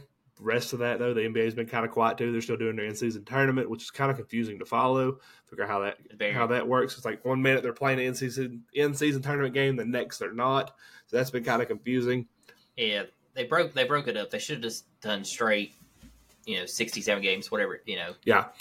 In tournament. Well, from what I gathered from the way Steph Curry explained it, they play the in-season tournament games if you end up playing a team that's in your pool, that's the in-season tournament game. And then once that's done, the top 2 teams move on to the actual tournament in Las Vegas. Then it becomes a tournament and bracket play. But moving on to the other sport in the United States, the National Football League, the NFL, had some injury news this week, or today actually. Did you see those? Did you see that news? Deshaun Watson, shoulder surgery on a broken bone. Apparently, Nick Chubb had his second surgery, which was successful. Aaron Rodgers coming back. Yep, Aaron Rodgers looks like he's coming back mid-December. Deshaun Watson actually played that entire second half with a fractured bone in his shoulder and a high ankle sprain and completed all 14 passes against the Ravens. What a guy. Leave him out there. I hate it. I kind of hate it for him. I know a lot of people bags on. Get back out there, dude. You 14-14. But now, poor Browns had Josh Dobbs as the backup, and now they don't got him, and now they're going with the rookie Dorian. You know who really messed up with Josh Dobbs? Steelers. Oh, and back to Josh Dobbs. He did go to Jacksonville as a free agent. I thought he did. They cut him. He never played an actual down with them. They cut him. Correct. Yeah. I knew he went south. I seen a picture of it because it had Josh Dobbs and there was like two other quarterbacks there that are actually starting in the league now. That was the backups there. It said it had the greatest backups ever. But then he went back up to the Browns, went to the Browns, then went to the Titans, then back to the Browns. And then out west. But yeah, man. I mean, I like my boy Dobbs. Other than that, with the NFL, I don't think they've been anything break while we've been recording. Ohtani prefers three teams: the Dodgers, the Rangers, and the Red Sox. Red Sox says Shohei Ohtani expressed strong interest in the Dodgers, the Rangers, and the Red Sox. Would prefer playing for the Red Sox if he played on the East Coast. Per Jeff Passan. Oh God, I can't have that. I like the guy. Now if he goes to Boston, I can't. So that would be wild. Draymond Green will lose $769,970 during his 5-game suspension. Ouch. Klay Thompson, Rudy Gobert, and McDaniels were fined $25,000 apiece for their scuffle in that fight. But yeah, man, I mean, that's about it for the sports world. This was the one about college sports. You got any final thoughts, anything you want to correct yourself on, any mistakes you made, anything like that? No, I think we covered everything for the most part. Again, just want to give a shout out to all of our listeners. Again, we really appreciate it. Like Hess said, I don't know if y'all caught that the last pod. We had one post do really well on Facebook. Hate that it was the UVA post with the player getting hurt, but it did actually reach many thousands. It's at 47,000 people now. Wow, 47K. So we might cross 50K on that one post, which is insane, guys. So we're just going to keep pushing this content out. We're going to keep doing the clips, keep doing the uploads. Make sure you tune in, listen in. Again, this Saturday, make sure you listen, tune in. It's going to be huge. Big things happening for this podcast this Saturday. So just make sure you tune into that. We're going to get those clips out. We're going to get the interview clips out. Hopefully get some funny clips. That's the whole point of trying to get the drunkest fan and try to get the interview. So that will be really fun. We're just going to have a good time. Yeah. So again, just appreciate y'all listening in, tuning in. It really does mean a lot to us. Keep telling us that if you run into us out in public, had some people actually run out to me today, say that they listened and stuff. So awesome. That's always really nice to hear. So yeah. Again, same thing. I ain't going to repeat what he said to the listeners. I'll shout out a couple: Brad Lambert, Matthew Smith, Andrew Mays. You guys, appreciate y'all coming up to me personally and just saying, hey, love what we're hearing. Love that you guys are listening to it on your way to work. It means a lot. People I work with, Scotty Blackburn. You guys, I appreciate y'all listening and just giving feedback. Just come up to him and say, hey, did I listen to your episode? I don't care if you listen to it for 30 seconds. You listen to it. Brian Long. Brian Long's been a huge supporter. He's sharing our stuff. He's watching our YouTube. Brian Long, appreciate all your insight, man. He's actually been giving us a couple of notes. I kind of thought about maybe bringing Brian Long on, maybe to do a segment with him. Absolutely. Again, shout out to Caleb Johnson for getting us the tickets for Saturday. That's going to be huge. I'm excited about that. Again, guys, thank you all for this episode 12. This is episode 12 of many, many, many more. And again, guys, see y'all Saturday. I'm out. I got to go to bed. I got things I got to do. I got to work tomorrow. I hope everybody has a great, great Thursday. Hope you have a wonderful weekend. We'll see you all on the Flippity Flip. Thanks all. See you. Bye.